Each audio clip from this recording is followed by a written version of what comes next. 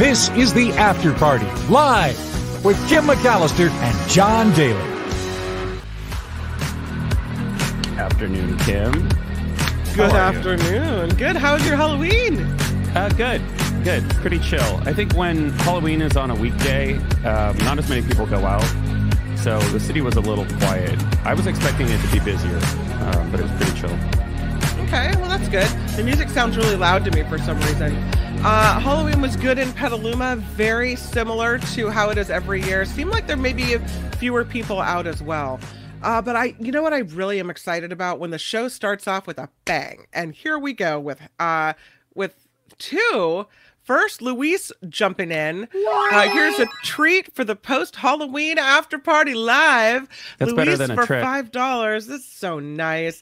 And then we have Harry for $5. Are we celebrating the Day of the Dead or recognizing the deadbeats in Congress? I see what you did there. Thank you, Harry. Thank you, Luis. You guys are awesome. Hey, party people. Thanks for joining us, Debbie. Yeah, Hello, you Debbie. guys. Oh, and still some fallout from the penguin suit. Sandy, I love the penguin suit and the penguin sounds. I was laughing out loud. John's penguin was straight out of the Netflix series called Bonding. Anyone else see that? Pretty good. Oh, that's Woody the Woodpecker. Yeah. So, Square talking about your 2-day growth. You have a thick beard. It was more than 2 days, but The penguin masked day 1. that was actually Yeah, for my you costume last were- night because I was Aladdin. You were adorable. You took the penguin off and went with Aladdin? Yeah, and then my friend pointed out that Aladdin doesn't have a beard, but I'm like, well, if Aladdin was 44 years old, he would have. It's Aladdin all would have grown a up. yeah. Yeah, it's the the hot sexy But dude some people were Aladdin calling me with a little Apu. stubble. Is it Apu, the monkey from Aladdin? Apu? Is it Apu? Not to be confused with Apu from The Simpsons, who runs the Quickie I don't Mart. know. But it's Abu, I think, versus Okay. Apu. And people were yelling out Abu, and I thought they were yelling out Apu, and I'm like, that's kind of racist. We're like, we're not all the same. Happy not Halloween Indian. to you too. But Well, okay. from Halloween to Day of the Dead. Ooh. Today is officially Dia de los Muertos, I think. Ooh. Good pronunciation. Thank you. I worked It's a very really hard on interesting it. holiday. It is. Kind of All scared I me when I was a know- kid. All I know about Dia de los Muertos is what I learned from the movie Coco. Have you seen That's Coco? all you know? Yeah. No. Coco is all about the Day of the Dead. I don't and it's learn my about life lessons via Disney movies. Pixar movies. Yeah. Well, you're missing out, my friend. You're missing out because this movie is Google all it. about Google it, talking about how you make an ofrenda, like an offering, and you put pictures of your ancestors, people that you've loved and lost that you want to remember there. And the legend is in Coco, and I'm not sure if this is really the way it is in Day of the Dead, that you must be, if you're in the land of the dead, right? Your family must remember you in order for you to ascend from heaven or keep living in this afterlife or whatever Right. it is. And when you're forgotten and your picture isn't put on the ofrenda and your family doesn't remember you anymore, then you disintegrate and disappear. Maybe that's not the way it Yo. really works. However, Dia de los Muertos is a time for family and friends to remember their late loved ones. Okay. And to reunite with them, according to tradition. It's a 2-day celebration, November 1st and tomorrow, November 2nd. And the interesting thing is when you thinking about people you've lost, there's kind of a melancholy sadness to that. But Dia de los Muertos is not about that. It is about celebrating and honoring the life. There's no somber holiday here. This is all joyful and remembering your loved ones. They have festivities. There's lots of color. There's lots of music. There's lots of flowers, the marigold flowers. And it is specifically Mexican. That's where it started, in Mexico. Yeah, Square's saying Catholics call it All Saints Day, but Mexicans think for the it's most part are different. Catholic. They are Catholic, so this is Yeah. it's the same The day, holiday, right? though, has now expanded into Latin America. It's also expanded into the United States. At some cemeteries, including one in Hollywood, they have this huge Dia y Noche de los Muertos event. It's about honoring and keeping alive the memory of your loved ones and believing that one day that you'll be together. One day that even though you're alive, that realm opens up and you're together on the Day of the Dead. So this day, even though that person's in one place, is what you believe, and or they believe, and when you're in this place, the realms open up, and today you're reunited. So, Looks like the original iteration of Dia de los Muertos was an Aztec festival. So it looks like they probably just moved it to All Saints Day, I imagine. so I know a lot of people that are not of Latino descent or Hispanic Yeah. descent, and made they're white people or from other places or what have you, and they get into this and they're painting their faces white with the the skeleton looking. It's beautiful the way that it, but I'm wondering, is it okay to do that? Is it okay to enjoy this holiday, love the premise of it, want to celebrate it, and so you get dressed up for it even though it's not of your culture, and you remember your loved ones and you make an ofrenda and you have the food and the color and everything else, or is that cultural appropriation? Yeah, I think that would be cultural appropriation because it's specific to those people, and you're kind of like just taking it and making it yours if you're not in that culture. And it does say here that, according to the Google, that when the Spanish came, Christian traditions fused with indigenous traditions. So by the late 20th century, it became associated with All Hallowed Tide, or the 3-day celebration of All Saints Eve, All Saints Day, and All Souls Day. So yeah, that kind of merged, like many cultures around the world, as the Christians moved in. Yeah, we're they taking made it your their own. holiday. We're renaming it. Yeah, I think you Something just for need to be some saint. sensitive. Yeah. I think you need to be sensitive to that. So I would say, like, if you have friends that celebrate it, I would say you could show up. You could ask them what's appropriate. But I Right. think you need to be careful. People in general need to be careful about just like taking it and turning it into a costume. It's It's kind of like funny. It's true, a costume. Yeah, absolutely. Because I saw people dressed up like that for Halloween. yeah. I mean, that's literally the definition of like cultural appropriation. What's You know. interesting is I was talking to Nikki about this earlier off the air, and she said that the people that she knows that are Latina or Latino and celebrate Dia de los Muertos, they don't care if white people dress up like that and celebrate it. It's the white people that are like, oh, it's cultural appropriation. Like, we're the ones Well, that that's are why I'm being saying all you should be sensitive to making it. You sure- shouldn't just yeah, you shouldn't just yeah. presume to be able to just walk in and take it and do I don't it. know that celebration, and that's not my culture. But I'm just saying you should be cautious. It's Proceed with interesting caution. because what if your intent is not to scoop it up and appropriate it, but to show appreciation for But it and want intent's to not always participate in it. intent Yeah. is not everything, because if you Yeah. dress up like a Native American woman, with Yeah. braids and whatnot, and go on Halloween, it doesn't matter, because it's an issue of sensitivity, and you're just like taking it as your own. So I think in that realm, you just have to be sensitive and not be Yeah. a jerk about it. And Case by since you case. mentioned that, I know it drives you crazy when I jump ahead, all right? But you did mention it, and it's perfect for this. There is this story that I saw, and it's about Native Americans and dressing up like Native Americans for Halloween, since you just said that, all right? And there is the Please tell me Napa there are Valley. animal stories coming, though. Yes, that's true. Now the animal stories are coming. Okay. This is the Napa Valley Horsemen's Association costume contest that they have every The year. what? The The Napa Napa what? Valley Horsemen's Association. So people that like horses, want to ride horses, they have an association. They get Right. together, they do these fun events, whatever. They had a costume contest, and the 3 top winners of this contest were dressed as Native Americans. It's being called, and they posted the picture on Facebook. It is being called culturally insensitive, incredibly racist at worst. One of the contestants was wearing a feathered war bonnet, which apparently is only for warriors, and it's not, women don't wear this in that culture. And so it was kind of used inappropriately. The association image has 3 adult women with face paint riding on painted horses, holding sticks with features tied to them, while also wearing leather and turquoise jewelry. The Napa Horsemen's Association, which is formed back in 1939, was trying not to respond to all these complaints on their Facebook page with the picture of the three winners dressed as Native American people. Finally, they kept trying to delete the comments, I guess. And eventually they just deleted the whole post. So I can't show you the picture of the women, the people that were dressed white? up.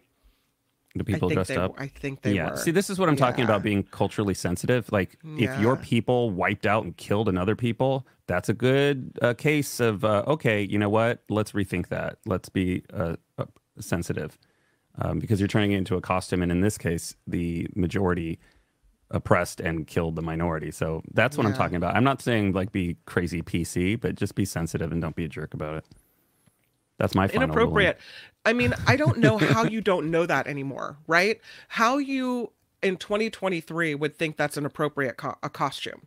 Well, a lot of people think thought it was appropriate to dress up in blackface. You know, right? How's that but now we know. But now we know better, right? Well, we wouldn't do that. A lot of people would have known better at the time too. It depends on the situation. But there's no excuse today, and there's no excuse to dress up like a Native American either. And is that some people? The comments were you're just all oversensitive. We're just celebrating their culture by dressing up as them for Halloween. That's your white privilege speaking right there. If your people weren't murdered, my family is murdered in Iran, like you're not on the receiving end of that. You don't get to make that decision. And that's one of the problems is a lot of white people think they get to make that decision for people. You don't get to decide what's offensive to minorities. Sorry. Yeah. That's now part of the Valley problem, Horsemen's actually. That attitude is the problem. With a big old fail. And it's interesting that they're defending themselves by saying it's no big deal, by, instead of taking it's no big deal for you.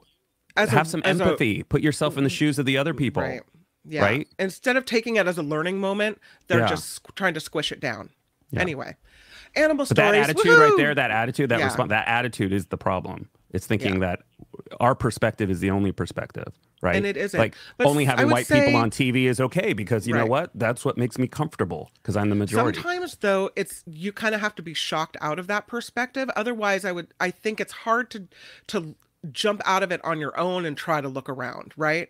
When you're in that perspective, it's easier to just kind of keep your head down and do what you've always been doing. I think that's why, as kids are raised, kids should be raised to be self-aware and respectful and think about these things. Yeah. Let's go to animal news. Woohoo!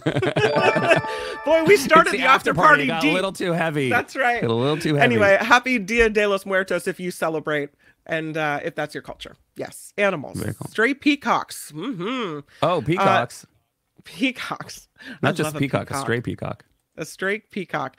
It was captured after flying on to rooftops in Colorado. As they do, flitting from house to house, rooftop to rooftop. They're loud peacocks. I mean, really loud. There's some in Petaluma. You can hear them kind of calling from the hills. Now, Kim, why is this picture of a peacock in the middle and cutting you off? Oh, gosh, Mark, I don't know.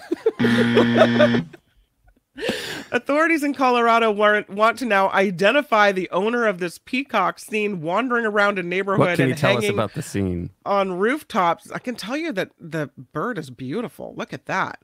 Animal control officers in Lakewood, Colorado, responded to the Copper Oaks neighborhood on reports of a loose peacock that was seen flying around. Can you help us identify this colorful suspect? Said the police in a Facebook post. Peacocks are usually loose, aren't they? You don't see them like on with collars and leashes. No, although I think often you'll have them on a farm or a ranch or something like that. Right. They're not necessarily in a neighborhood. But they're free range. Yeah, although I don't think they fly far. They kind of stick where you strut. Yeah. Like they're at the San Francisco Zoo, but you don't hear of them flying over the fence and getting out a lot. Right. Anyway, the folks in Lakewood, they're looking for whoever owns this peacock. Right now it's at the animal shelter being taken care of. But yeah, what a sight in that neighborhood. And maybe next time we get the photos to be like on the right-hand side. Yeah, we'll work on that. Okay. Moving on. We love meat. Is it meese or mooses? Mooses. What? We love what? The plural of moose would be... Oh. Meese? Mooses? Mooses. I think it's mooses. But a moose visits a Massachusetts elementary school during the morning drop-off. Look at that. Maybe she was dropping off her kids. That's exciting. at a Massachusetts elementary school took an unusual turn when a moose showed up and wandered through the line of cars. The Rutland Police Department said the massive moose visited Naquag Elementary School during the morning drop-off and investigated the line of cars. Principal said parents kept children at a safe distance while the moose wandered through the drop-off area before making its way to the front of the building and crossing the street. Look at this. That's really Can you funny. imagine? The principal said the moose was calm and non-aggressive during the visit. Police say they monitored the moose until it left the area. Just checking it out. Yeah, and it looks like, Oh, I don't know if that's a related, I think that's an unrelated photo in the no, story. that doesn't look good. Yeah. But I hope the will moose say, didn't do that. one time at drop off, and a lot of times people drop their kids off a little early, and so the Right. kids go into With the moose? No, the kids go into the schoolyard and they play, waiting for the bell to ring. One time at my kids' school, a deer came onto the playground and was jumping all around and kind of being kicky. So they brought all the kids into the classrooms early while the deer was just out on the playground, and it left on its own. But yeah, that's the only similar story I have for that. Very funny. Very good. There's this story I had to put in here for you about smelly noodles. Smelly noodles. There's a Chinese company where another world record, cooking up the world record serving of smelly noodles. You wonder why? Why? Instant rice noodles. Largest cup of instant rice noodles. 112 pounds of luocifen. Luocifen is what it's called. Instant luocifen. That sounds like an antibiotic. Guangxi Luobuang Food Technology Company used a 4.3 foot tall container to cook up this serving of luocifen, which is composed of boiled rice noodles and soup of stewed river nails and pork bones. I'm going to say it again. Boiled rice noodles in a soup of stewed river snails, and pork bones. How many pounds did you say? I said 112 pounds. That is what doesn't it weighs. seem like a lot of weight for something that big. Oh, the soup also has vinegar, chili oil, peanuts, dried tofu skin, bean curd sticks. It gets its famous fecal-like odor from the sour bamboo shoots spread out on the top. Is that how they market it? Is that what's in the Chinese print there? It's not the poop, it's the bamboo. The bamboo shoots spread out on the top don't smell really good, apparently. So, but listen, I'm out. Okay, between the snail, the snail soup and the poop smelling bamboo, I'm over it. Wait, unless this is a really short person, that container seems like it should weigh more than 112 pounds. Well, they are leaning over, and it could be the way that they're leaning over and situated. The world record serving of luocifen was served to employees in the company's cafeteria. Apparently, they all ate it right up, and it was all good. And so now we have the world record smelly noodles achieved. We need you to take a dose of luocifen twice a day for 14 days. No, we do and make not. sure you finish off the course of luocifen. I'm not eating river snails and poop-smelling bamboo. No. That's gross. Mo says be kind on eating lunch. We're sorry. We apologize. That's one thing I'm not going to appropriate. Okay? We'll just leave that to the people that want to eat it. This is a crazy story. A house was reported on fire, and it turned out that it was just a Halloween display. So firefighters in New York responded to a report of a house fire and arrived to the purported flames and found that they were actually an amazing Halloween decoration. And they were looking for a report of a confirmed structure fire. And we have video here quickly just to show you what it actually looked like. Take a look. So there's flames both in front of the front door, the front room, and upstairs. That really looks like a house fire. I could see why someone called 911. Yeah, your Halloween display is too realistic. Yeah, no. Do they get fined by first responders, I don't or think is it so. all The first in responders fun? were kind of like joking about it. Couldn't really make out exactly what they were saying, but you could tell that they were riffing about it. Oh, and, man. I think he said something like, all my training has prepared me for this day. As we wrap up the Halloween holiday, one thing that you might have missed unless you were cruising around Livermore is another very intricate, elaborate display, a Barbie house. So there's this one court and they go all out for Halloween. Okay. Every Halloween for the last 25 years, it's not a court, rather it's Winding Stream Drive in Livermore. And for the last 25 where years, that is. all the houses there, right near the Whole Foods, reflect the theme of the holiday.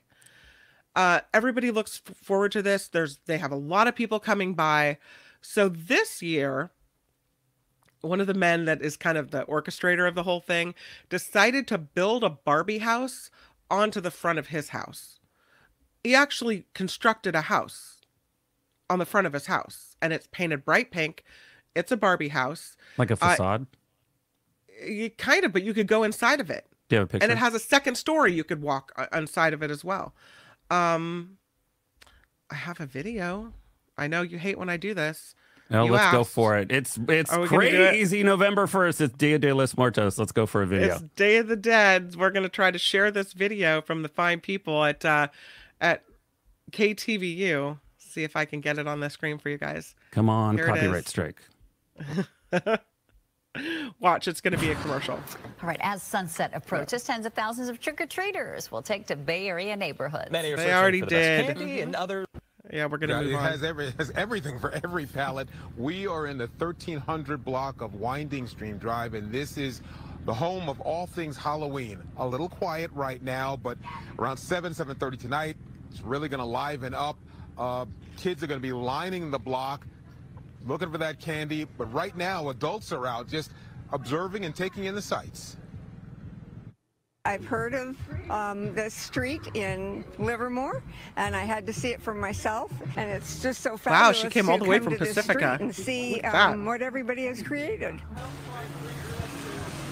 Joanne Miller made the trek from Pacifica to see the dozen or so homes on Winding Stream Drive. That's that pretty have been elaborate. Transformed. There's the Cat House, the Spider House, the House of Pumpkins, the Butcher House, also called Winding Scream. There you go. And the That's jewel of the Disney. litter, the Or, the Barbie House Barbie. at the The Barbie beginning house. of the block. Owner John Staten usually makes a splash each year for the past 25 years, and now it's contagious with That's the a rest lot of of the pressure. neighbors. Yeah. He's done pirate ships and haunted houses and spaceships. This year, it's the Barbie House, which took a month Look, it of even weekend has a- work like a and $30,000 slide. to complete. I think what it is because it's an excuse to just do whatever I want.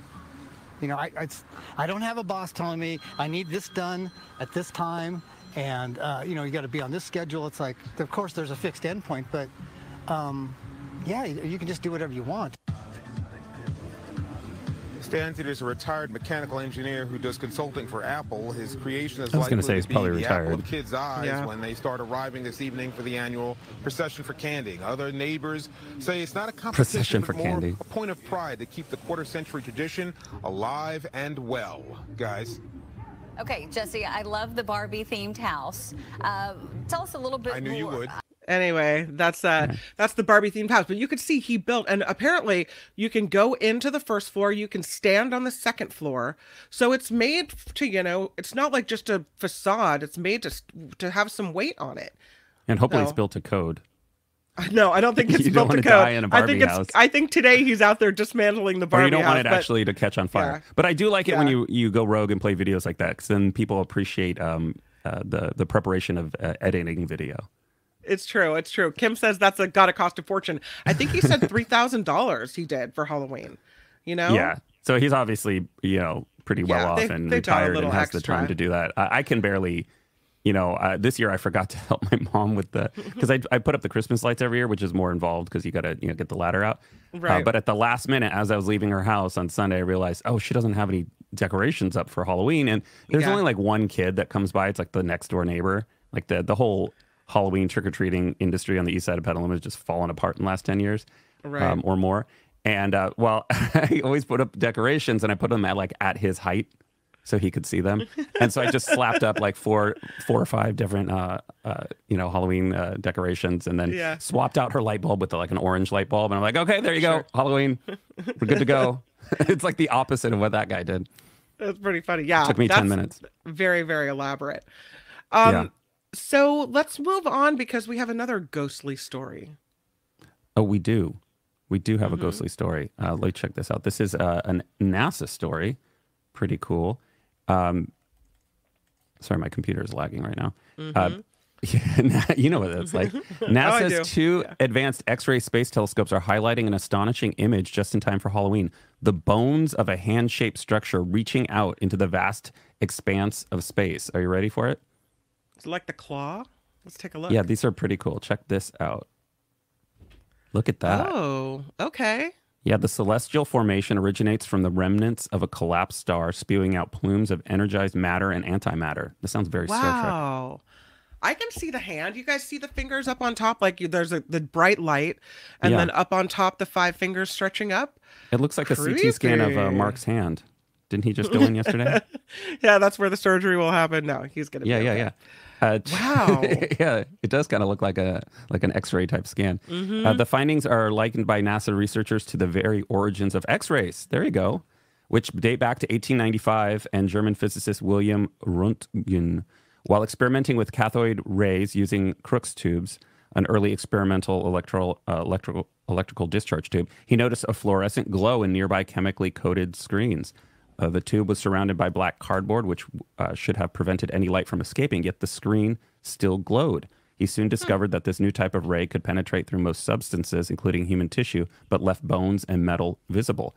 Recognizing the potential of his discovery, he took an X-ray of his wife's hand, clearly showing her bones and wedding ring. Because he didn't know the nature of these rays, he called them X-rays, with X representing the unknown, which is really funny. I did not read this article ahead of time, but I did think that, like I said at the beginning, it kind of looks like a CT scan or a X-ray. Yeah, it really does. That's a cool picture. Yeah. Pretty cool. So yeah, so mystical. Something not good happening at the Rose Bowl football player locker room. They Uh-oh. had Locker talk? Locker room talk. It's Donald locker Trump room showed up? theft.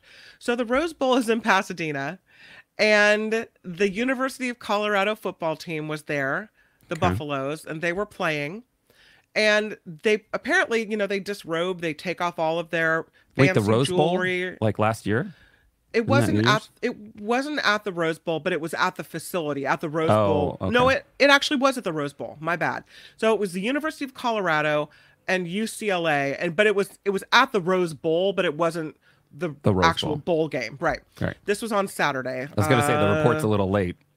Yeah, it was on It was Saturday, October. It was the story is from October 30th, Got it. so it was Got last it. weekend. Okay.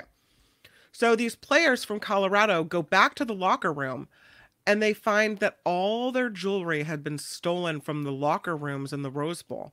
I mean, it was a Oh, pretty fancy man. place, right? Look at that. You think you can leave your stuff? You can't. They say you can't go play football and know your S is safe, dog. It's messed up, bruh. Is that a player? Thousands and Like the pronunciation. thousands. Thank you. bro. Thank you. I really work hard on my pronunciation. I've had to practice that several times. Thousands of dollars, like a lot of money.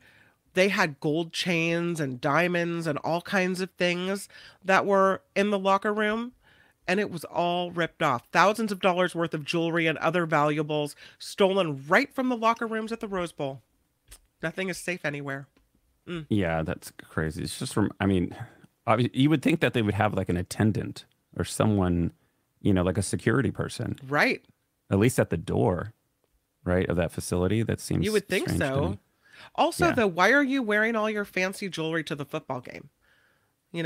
Well, I mean, they're blinged out sports I stars. know. They At the they come college to and- level? yeah, to and fro. They're kind of a big deal. Okay. Kim, I don't know if you know this, but they're kind of a big deal. Speaking of big deals, how about a big banana? Banana tries to give the police the slip. A man dressed in a banana costume sought to slip out of police custody after being caught early yesterday. So this is a few days ago, on the 29th, urinating on a Key West sidewalk, according to cops who had to chase the fleeing reveler through Old Town streets. After being flagged down about a white male in a banana costume relieving himself on the side of a building across from a row of porta potties. Can you imagine? You look over and there's like a banana taking a leak. A Key West police officer spotted Kyle Mortimer, 20, urinating on the sidewalk. Mortimer, a son of Massachusetts who attends University of Miami, immediately fled toward Duval Street after this officer identified him. In the heart of the city's old town, Duval Street features more than 40 bars and likely other banana devotees celebrating Halloween. While Mortimer was zigzagging to prevent capture, a second cop grabbed him by the peel. Mortimer then twisted and pulled away before they used a leg sweep to knock him to the ground. Even then, Mortimer interlaced his fingers and held them tightly together in a bid to stymie his handcuffing. After being collared around 1:20 in the morning in front of the Smoking Tuna Saloon, you know where that is, Mortimer was walked by police to nearby Old City Hall, where he was charged with disorderly conduct and resisting arrest, both misdemeanors. Free on bond, he's scheduled for arraignment on November 16th. As seen in the photo, Mortimer was still dressed like a banana when he posed for a booking photo, and I had to include that story. You know why? The banana's trying to escape. Mo Direct says they call it mellow yellow. That's pretty funny. Good job. Oh, can you imagine having that as your booking photo? Must be so proud. A banana smirk. Yeah, that's pretty good. Let's take a little bit of a break. When we come back, kind of break though, in 30 seconds, we'll talk about a story that you first alerted me to, which is using planters to keep out the homeless people in San Francisco. It's true. And there's a famous sign for sale, and I kind of want it. We'll talk about that. It's coming up next on The After Party Live. The After Party Live is underwritten by our audience, and without you, this show wouldn't be possible. If you can contribute $10, $15, or $20 a month, it would keep this party a-rockin'. The PayPal link can be found in the About section of the YouTube channel or at the bottom of the show description. Any dollar amount is appreciated, and it all adds up. On behalf of Kim and myself, thank you for your consideration. Aloha, bitches. It's The After Party Live. It never gets old. Thank you to the ongoing supporters of the After Party Live. So grateful to Doug K and Meredith D, Jim L, Jerry S, Sue Ann S, Deborah C, Alicia P, and Linda G. You guys so totally rock. Thank you for helping us out and supporting the show. Luis with $5, and also we've got Harry with $5. Thank you guys for jumping in and giving us some super stickers as well. Very thankful for you on this Dia de los Muertos. Let's talk about. Thank you. Let's talk about the homeless in San Francisco, because you had maybe 3 months ago taken a picture right outside of a drugstore where maybe a month or two they put these massive planters in. And I said, I thought it was a bid maybe to make the sidewalk smaller so there wouldn't be enough room to have planters and tents, right? Not enough room to maneuver, but there's all kinds. Some of them are big troughs, big metal bins. Yeah. So stores and some residents are taking the opportunity to put out these big planters in order to keep homeless people from choosing that stretch of sidewalk to set up their tents on. And cafes are doing it.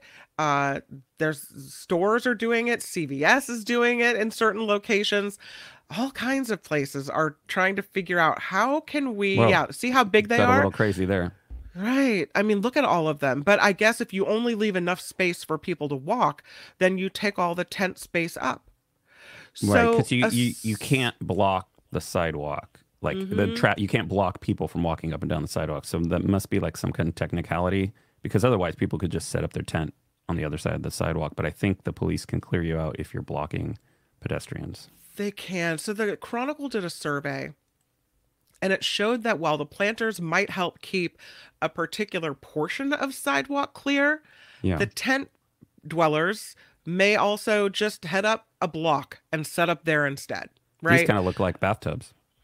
They do. Those are they're pretty nice though. The big troughs, you can put a lot of dirt and get a lot of growth out of those. Advocates for homeless people refer to the planters as hostile architecture. Hostile architecture meant to push the homeless population out of sight. Hey, if I'm a business owner, do I want a tent encampment in front of my door? No. You know why? Because people will avoid coming to my business because they don't want to deal with the tent encampment right outside. And you're paying thousands and thousands of dollars in rent for people to not come to your store. It's just not going to work out. So you can call it hostile architecture, but maybe it's self-preservation for the business. Right? Yeah. One group of Mission District residents, and we talked about this, I think, on a different show, raised more than $25,000. People in the neighborhood put money into a pot for the neighborhood so that they could install planters along several blocks of Harrison Street in an attempt to drive away what they called an encampment and an illegal bike chop shop. So it's condoned clutter. Just clutter up that sidewalk. It's condoned. Clutter it up with planters or whatever. I don't know. And I don't know if you have to get a permit first from the city in order to put up these planters, or if you just go ahead and do it. That's a good question. Right? They went up really fast, so I don't think they were getting permits. Maybe I didn't hear anything about permits, but they do have to renew the permits on the when they have what do you call it, the parklets, right? If it's in the street, right. In some cases, people put up these giant planters, and if they leave too much space between them, then the homeless pitch their tent right between the planters, which is kind of then they have a front yard and a backyard. Yeah, I guess so. So that's kind of like living off the grid. And if you do want to live off the grid, there are best states for off-grid living. This article talks about the top 7 destinations most recommended by experts. Does this appeal to you at all? The appeal of off-grid living? Okay, so off-grid, just let's clarify. That means that I don't have to pay my PG&E anymore because I have solar, right? And or you're hooking up at a camp, something. No, because that would be off-grid, I would be in the grid. That's this grid, is completely self-sufficient. Yeah, so it's either solar or So I'm making all my own energy. I'm probably collecting rainwater and filtering it. I'm growing my own vegetables and food. I'm totally off the grid. Like I'm very self-sufficient. I like the idea of this as long as I'm still living within society. If I have to go far up into the mountains like a hermit and live by myself to do it, right? No. But if you told me that I could live off grid and it wasn't difficult and I could make it happen where I live now, I'm game. I'll try it. They're saying that not all states are created equal when it comes to off-grid living. Some states have more lenient regulations than others. I know a lot of people in Hawaii on the Big Island live out there off-grid. And some states have made more natural resources, I should say they have more natural resources that can be used to generate energy and grow food. When choosing the best state to live off-grid, consider the following factors, Kim: climate, land availability, regulations, and natural resources.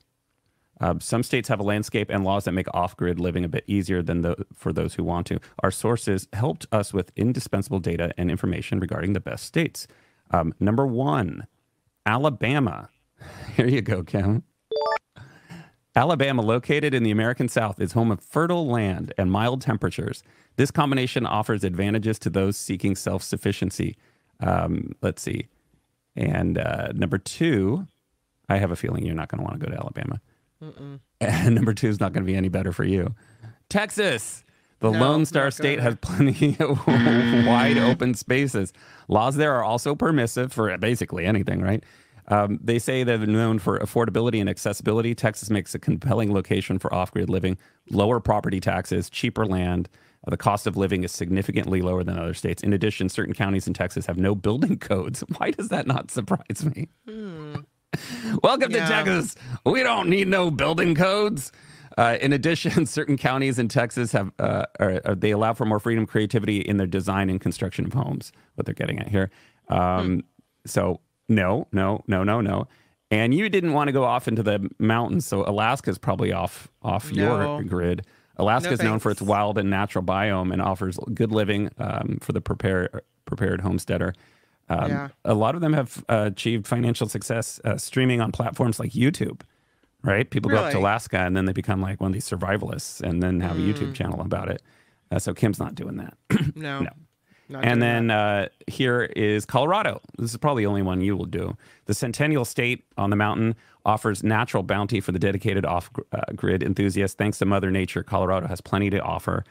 They explain Colorado has a variety of homesteading opportunities from small rural plots to larger subdivisions.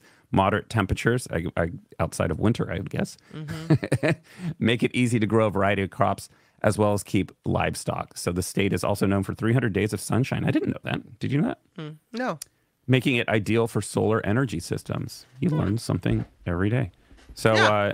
yeah, there you go. California is actually number 5 on the list. Obviously, we have a lot of challenges, but the northern part of the state is where you'd want to focus because of the temperate climate and low property taxes. I don't know what county they're in. Do you know any? Maybe out in the boondocks?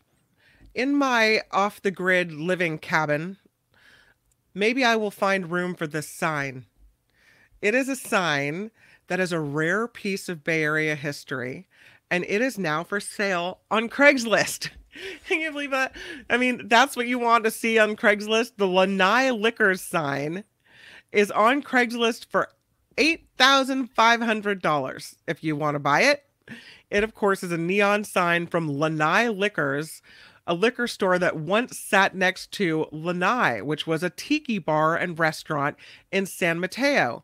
So someone found it in storage. It's 10 feet 5 inches by 10 feet 5 inches. Its neon tubes are mostly intact. The seller says it's a unique window into Bay Area history. Yeah. They had in the old Lanai tiki bar, they had a luau pit. They had a indoor waterfall. They had a big mural with fish skins and seashells. It was an island fantasy, they call it. I love a good tiki bar. This was the liquor store next door, the Lanai Liquors. It's got the palm tree, if you're listening and you can't see the picture. It's like a round sign, says Lanai Liquors in brown, although I don't know what color it lights up to be, with then a palm tree with the palm fronds sticking up off the top of the sign. It's kind of a cool sign, I'm going to say. The bar closed in 1988, but the liquor store, the sign was up for another 20 years. And one day, just as the wrecking ball was about to knock it over, somebody struck a deal with the owner. If he could take it down, he could have it. It's been in the owner's possession ever since, and now he hopes somebody else will enjoy it for $8,500 to help preserve Lanai's lost legacy. So it's a little kitschy, kind of fun. I don't think anyone's going to give him $8,500 for a dilapidated sign. I don't know if I have a place for that big sign. It's kind of cool, though. I hope that it doesn't get ditched or, junked. Presuming it doesn't work, probably not. No, thank you. They should take it to Kapu in Petaluma at the Tiki Bar and find a place for it in there. You're not going to get past the Petaluma Planning Commission, not with that one. No? No. We have a very strict hometown. It's kind of cool. Yeah. Let's get some entertainment news in here. We kind of skipped over Matthew Perry yesterday, and I felt guilty. Yeah. So here's a Matthew Perry story. John Stamos. You know John Stamos, right? Yeah. Pretty cool guy, right? Not necessarily. No. Not a pretty cool guy. Oh, he's not? I don't think so. Did he do something bad? Is his reputation besmirched? It's a whole nother story that I was reading about him that I thought he was the affable John Stamos. He was on a soap opera and he was having a temper tantrum because he couldn't get it right. And there was a woman in his line of sight and he yelled, "Get that old lady out of my line of sight." And it turned out to be Elizabeth Taylor. Oh, she had been doing a guest stint on the soap opera he was on. Oops. The story, he's got a new memoir out, and the story made him seem like a full-on prima donna. Just saying. You've just destroyed my image of Uncle Jesse. But John Stamos said he nearly quit showbiz after an embarrassing Friends moment, but Matthew Perry changed his mind. John Stamos is remembering Matthew Perry with a heartwarming anecdote. During the 9th season of Friends, the Full House alum guest starred as a prospective sperm donor for Monica, who's played by Courtney Cox, and Chandler, of course, played by Perry, but had an embarrassing experience while taping the show when he yelled at a woman, "Get out of my line of sight, you old bag." He said, standing backstage ready to make my entrance, Matt whispers, "The audience is going crazy. They'll go crazy when they see you. Get ready for some loud screams," right? That happens a lot of times when guest stars walk out. Mm-hmm. And so he walks through the door and he was met with silence. And he was embarrassed because on Friends, whenever, a guest star walked out, they would always freak out, right? Yeah. He finished the scene and started to slither back to his dressing room and decided to quit show business. What? And Perry walked over to him. walked over to the audience rather and said, "Ladies and gentlemen, give it up for John Stamos. You guys probably didn't recognize him at first because he's so much better looking in person." And then he said, sorry. Anyway, that's basically the gist of the story. He says, I never forgot that. And the world will never forget you, Matthew Perry. So nice this is what it tells me, that he's doing the job for the applause, or are you doing the job because you enjoy acting and you enjoy the camaraderie with your fellow artists and you want to be part of the story? Oh, no, it's just that, do people like me at the end? That's why you're doing it? Kim, who knew Kim, the John Stamos hater? He seems very or maybe Matthew just built him up and said, "Yeah, don't worry, you're gonna get all this attention," and then nobody reacted to him. I would see how that would, especially if you're that level, you have a certain amount of ego. Can you imagine if Mark Thompson walked out and no one applauded? Oh man, you don't want to be around that day. No. You know how it is in it just show seems business. like he's got his priorities askew. Yeah, Let's I think your view of him is tainted by the Elizabeth Taylor story. Get out of my line of sight, you old bag. Old bag. Let's go to the Lamborghini. That you may have seen this Lamborghini on The Wolf of Wall Street, but it's up for sale. It's the one Leonardo DiCaprio drove from the 2013 hit movie, The Wolf of Wall Street. If you have enough money, you too could buy this 1989 Lamborghini Countach 25th anniversary vehicle. It's coming up for sale on an Abu Dhabi auction next month called On the Grid. I thought you were going to say Craigslist. No, that's the Lanai liquor sign. This one is being shown for the first time since it was in the movie. It's for sale for an estimated $1.5 to $2 million. It's in as filmed condition, which means it's a little beat up. But the wear and tear has apparently been preserved for a decade as a time capsule for the Martin Scorsese film. I'm not even joking. This car is all kinds of jacked up. It looks like it was in an accident. Its bumper's falling off. It's scraped paint. I just would not pay. Well, first of all, I don't have $1 million to $2 million to pay for anything, let alone a car. Do you have a picture? But it's just there's a picture of I've again, you're not going to like me. I have a video. You're not going to be video, really? Joyful. This is why we come to class with our photos prepared in advance. Wait, here, I have photos. I don't want to get in trouble with too many videos today, but let's see. How about this? This is the banged up condition. Yeah, it's a little banged up. $1.5 million to $2 million. They say it has scissor doors and a sleek finish, and it's one of only 658 There's ever the made. original condition. Mm-hmm. I guess it was involved in an accident in The Wolf of Wall Street. Fans, they say, will have a hard time forgetting Leo's ride in the movie.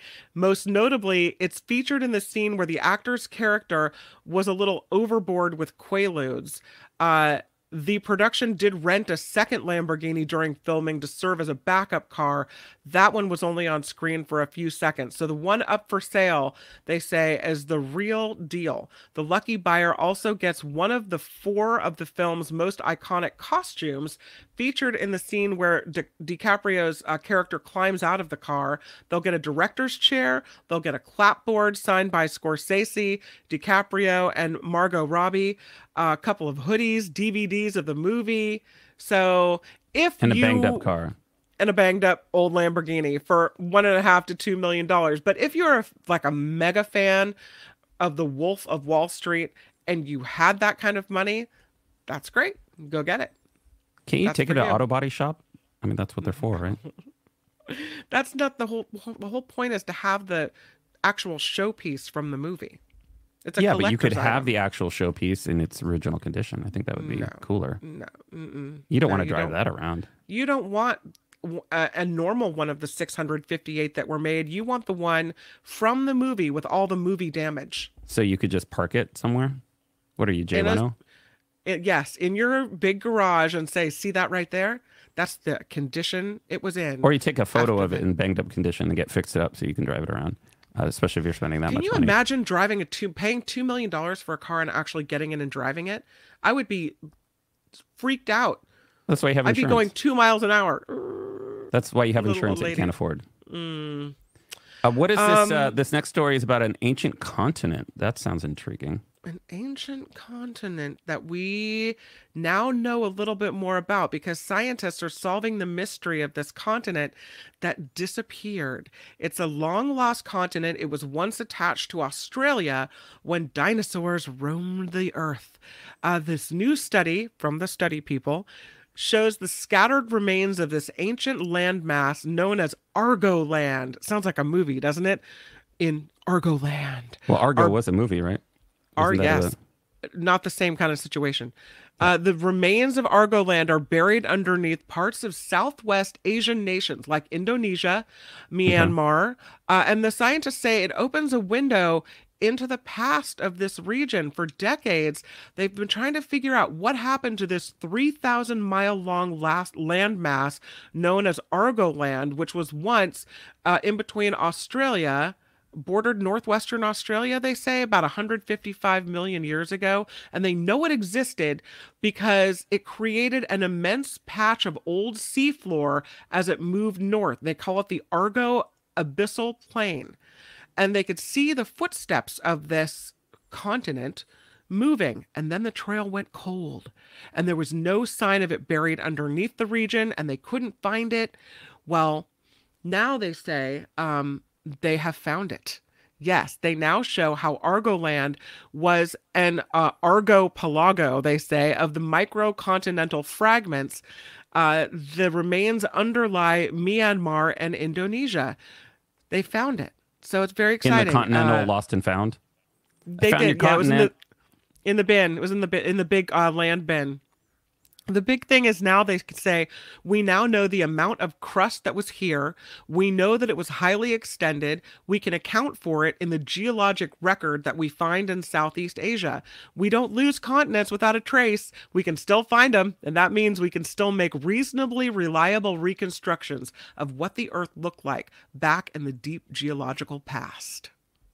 Pretty cool. Yeah, it is kind of Let's cool. take a look at what Earth looks like right now in New York City. Oh. Huge new red light district has popped up, erupting What? in New York City, fueled by the arrival of migrant Venezuelan prostitutes. Do they know That's that's right. not legal here? You can't do that. Right, because there's no prostitution in the United States, in San Oh, Francisco specifically, got on it. Polk Street. Well, there's not a red light district, right? I mean, are they Well, hanging out of windows and such? I think that's just a matter of density, sex worker density. Sex workers are often seen on Roosevelt Avenue, here you go, in Corona, Queens. Adams, the mayor, says it's one of the most visible signs of the crisis that could destroy the city. Destroy the city. New York City has a huge new red light district thanks to the arrival of these hordes of female Venezuelan migrants who are working as prostitutes. So this neighborhood in Queens is filled with them offering sex services in the open air, so-called Market of Sweethearts. Do it in the Aw. closed air. Don't do it in the open air. The Market of Sweethearts. How sweet is that? In recent No. weeks, sex workers have been seen walking the streets during the day, with many aggressively soliciting even as children get out of school or during lunch hours, according to Pix 11 there in New York. Previously, the Bronx was home to the Big Apple's highest concentration of sex workers for hire. Mayor Adams said on Tuesday the situation is just one of many ways in which the migrant crisis is affecting the city, which has received over 120,000 new asylum seekers since last spring. When asked by reporters about the open-air sex market, Adams said the situation has been brought to his attention, and he has visited the area himself. Oh, really? Confirming that the illegal activity is taking place Wait, what are you publicly trying to say? at all hours of the day and night. The Democrats said the city's intel, it's really tough to gather that intel, right? Hey, I need you to go down to the red light district, see what you can find. See He what said they're doing down there. Many of the sex workers are Venezuelan women who obviously have recently arrived in New York. It's unclear if those women were sex workers at home and if they're selling their bodies of their own free will or if they've been trafficked or coerced. No. Yeah, so I guess there's no real survey of sex workers there. But anyway, so that's going on in New York City thanks to the migrant crisis and the influx of people there. So, you know how sometimes at the end of an article you're reading, there'll be a little poll like, did you like the article? What did you think about the article? A, B, C, D, liked it, hated it, loved it, want to see more of this, whatever. Apparently, a lot of those things are done by AI. Right. And there's Nowadays, this, yeah. nowadays there, yeah. There's this story about Microsoft now doing this investigation because there was a story about a woman's death. She was found dead at a school in, I think, Australia. Sydney. She was identified as the water polo coach. And so it was a story about how she died, what happened. At the end of the story, AI, of course, not realizing inappropriate, awkward, they decide to put a poll up. What do you think the reason is behind the woman's death? 1, murder. 2, accident. 3, suicide. Oh, geez. What? So they've shut off their AI generated polls for now that come up after news articles. They're investigating after the Guardian Media Group started blasting the tech giant for a poll that ran alongside this story about this woman's death. They say the poll should not have appeared alongside an article of this nature. They're taking steps to help prevent this kind of error from recurring in the future. Microsoft said the tech giant deactivated Microsoft-generated polls for all news articles. They're trying to figure out what happened, but it ran within Microsoft's curated news aggregator platform called Microsoft Start. And yeah, asking the reader what they thought the woman's cause of death was. First of all, how would anyone know what the woman's cause of death was? And what an insensitive question. But this is AI, right? Did the AI hurt your feelings, Kim? The AI did not know what was inappropriate and what was appropriate. There might be a value to keeping humans around. I don't know. It's a wild idea. It's exactly, they say, the sort of instance that we've warned about in relation to news. That a key reason why we have previously requested Microsoft Teams, we do not want Microsoft's experimental Gen AI technologies applied to journalism licensed from The Guardian. They don't want it. They're asking for assurance from Microsoft that it won't apply experimental technologies on or alongside Guardian licensed journalism without explicit approval. So if the algorithm or AI comes up with it, let's have a human look at it first before it just goes right out onto kind of like having live an editor internet. at a newspaper or a news director at a station. Oh, editors are valuable all of a sudden? Okay. Yeah. Thanks, AI. This next story, I think, is pretty amusing. I'm not a huge fan of Ron DeSantis. Are you? I can't say that I am, no. Okay, so I want you to pay attention to a certain part of him. His shoes. 3 expert shoemakers are saying that Ron DeSantis is probably wearing height-boosting shoes. Really? Yes. In the last few weeks, posts mocking Florida Governor Ron DeSantis' strangely shaped cowboy boots have racked up millions of views on Twitter and TikTok, with online sleuths trying to determine whether he's wearing height-boosting insoles to pump him up against 6'3" primary frontrunner, and that would be Donald Trump, with a penchant for nicknames who reportedly considered calling DeSantis Tiny D. Oh, jeez. How tall is he? Now, if the 2001 Yale baseball team roster is to believe, DeSantis stands at 5'11", but posters have sketched over photos of the boots showing where they think DeSantis's feet sit inside. So take a look at this. This is a different image, but you can see here they're focusing on the strange part of like how the boot is curved and like where the points, where they think his foot is under those circles there. Right now, yeah. Posters have sketched over the photo showing where they think his feet are, and TikTok users are posting things that say like "Slay Queen," hashtags like Paris Fashion Week and Mall Goth Fashion abound. The former president Donald Trump himself even shared one of the posts on Truth Social. So take a look at like this photo. It's very strange. Like the shoes, the boots are very strange. Yeah, they are. Very it's strange true. shape. Yeah. It sounds vain to fret over height in a political race, but DeSantis has reason to worry. Over the last century or so, taller candidates have tended to have an advantage in general elections, with the most notable exceptions of former President Barack Obama. Oh, I didn't think he was short. Oh, he's shorter than Mitt Romney. Either. Shorter than Mitt Romney. I didn't realize Mitt Romney's pretty tall. Yeah. Oh, okay. And President Joe Biden, who's shorter than Donald Trump. Interesting. 3 top experts. I don't think that's the reason why Donald Trump lost. I don't think it was his height. 3 top experts in the field say I think maybe it was his mouth. I don't know. 3 top experts in the field say the cowboy boot truthers might be onto something. This one expert says, "I've dealt with these politicians many times." This is the bootmaker behind Houston's popular Parker Boot Company, which he says has made height-increasing cowboy boots for a number of Texan politicians. He won't reveal any names. I've helped them all with their lifts. And he says DeSantis is wearing lifts. There is no doubt. For Parker, there are 2 giveaways. At a campaign event in Tampa, a photo was taken of him from the side showing the governor in his black cowboy boots with a navy worsted suit. Traditional Western boots are typically built with an elevated heel, ranging from 1.5 inches to 1 7/8. DeSantis boots have a traditional Western silhouette, but to Parker, the heels appear shorter. When you stick inserts into cowboy boots, the combination of the height increasing lifts and the heels turn them into 5-inch stilettos. And that's too much for the common man. So on a ready-made boot, they'll cut down the heel about 1/2 inch to accommodate the lifts, which looks to be what happened here. So anyway, I thought that was rather So amusing. how tall did you say he is in real life? According to the Yale roster, baseball team roster, it was 5'11", but it looks like he's probably not that tall. Huh. Okay. Allegedly. Well, that's fine. A Whatever. new controversy. This was a bad situation when you have to close down a roadway because tourists are complete and total idiots. I mean, really. Oh, okay.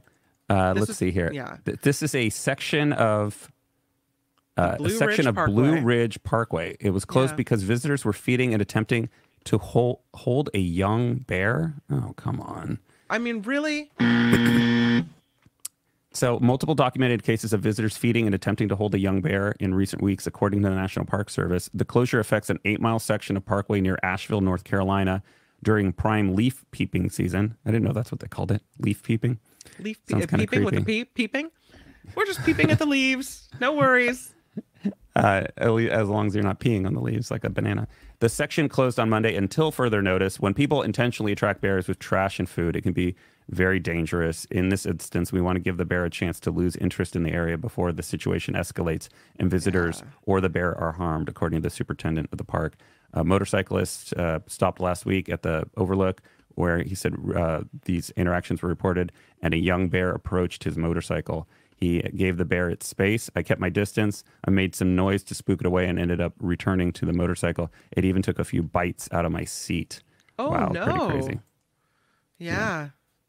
People really try to hold the bears on the roadway? Yeah. I guess That's Kim didn't bring wild. any pics today. I thought we'd have a pic of the bear. There's no pic. Oh, Okay. there's one right up there. I put it on. Oh, okay. So that's the bear. Okay. Yeah. See, we have one, and here's the motorcycle. Oh, yeah. He bit the There we go. seat. Look at Okay, that. there we go. Yeah. Okay, cool.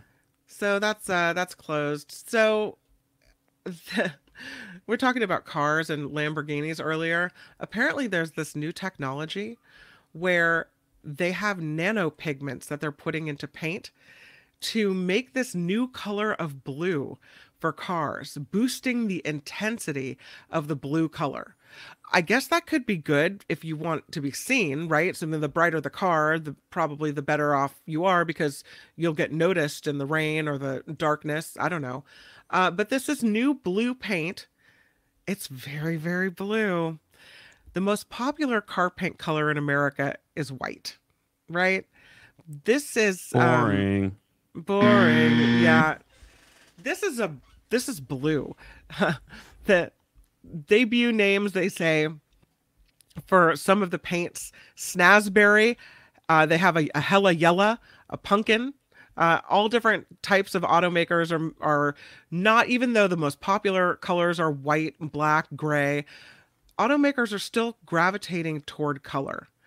And this story is about using technology to make paint and how car manufacturers and the people that design these paint are inspired by color. Really interesting. This car paint even glows when it's cloudy outside. It was unveiled at the Monterey Car Week last year. It's called Double Apex Blue. And they think that maybe it's because it's glowing through the gloom like fog or cloudy day that people will be able to see it a little bit better. They say there aren't very many colors that can do this. So this glow is a physical manifestation of, they say, what Acura's first all-electric vehicle scheduled for delivery next summer is representing. Is that a real woman? I think it's a mannequin lady. Oh, it's a mannequin. Because I was going to say it looked like that 500-year-old recreation we had the other day. It does. Well, now it's really sexist to have the car models in their bikinis showing off the cars, so they just use an old mannequin in a sweater. I'm kidding. I don't know. Get that mannequin out of my eye line. And anyway, what is she holding up? Is that like a replica of the entire body of the car? It's a replica of the body of the car. Right next to the actual car. Right. It's kind of a confusing photo. At first, I thought it was some kind of handle. I wanted to just show you the color blue. I thought it was kind of pretty and cool looking. Yeah. Do you know what color they say is the color choice of intelligent people? Charcoal gray. No, it's green. Really? Yeah. Why? I don't know. That's just the reality. If my eyes are green, does that mean I'm smarter than the average bear? No? No, well, I'm not. I'm going with no. You didn't pick it, though. Your parents picked it. No. That's true. This is true. I don't want it to be time to end. Is it time to end? Yeah, it's time to end. Damn it. Always it happens to me. Well, here we go. I don't know why again. they do it, but they do it. Yeah, they do we it have some people to thank, don't we? We do have some people to thank. We have to thank Luis. Yes, Luis with a super sticker today. And also for the $5. Yes. And we have to thank Harry as well for the $5. Thank you for your super stickers. Thank you for all the ways that you support the show. And our regular contributors, Doug K., Meredith D., Jim L., Jerry S., Suanne S., not Swan, Deborah C., Alicia P., and Linda G. If you're out celebrating Dia de los Muertos, have a lovely celebration with your family. We will see you right back here tomorrow on The After Party Live. Adios.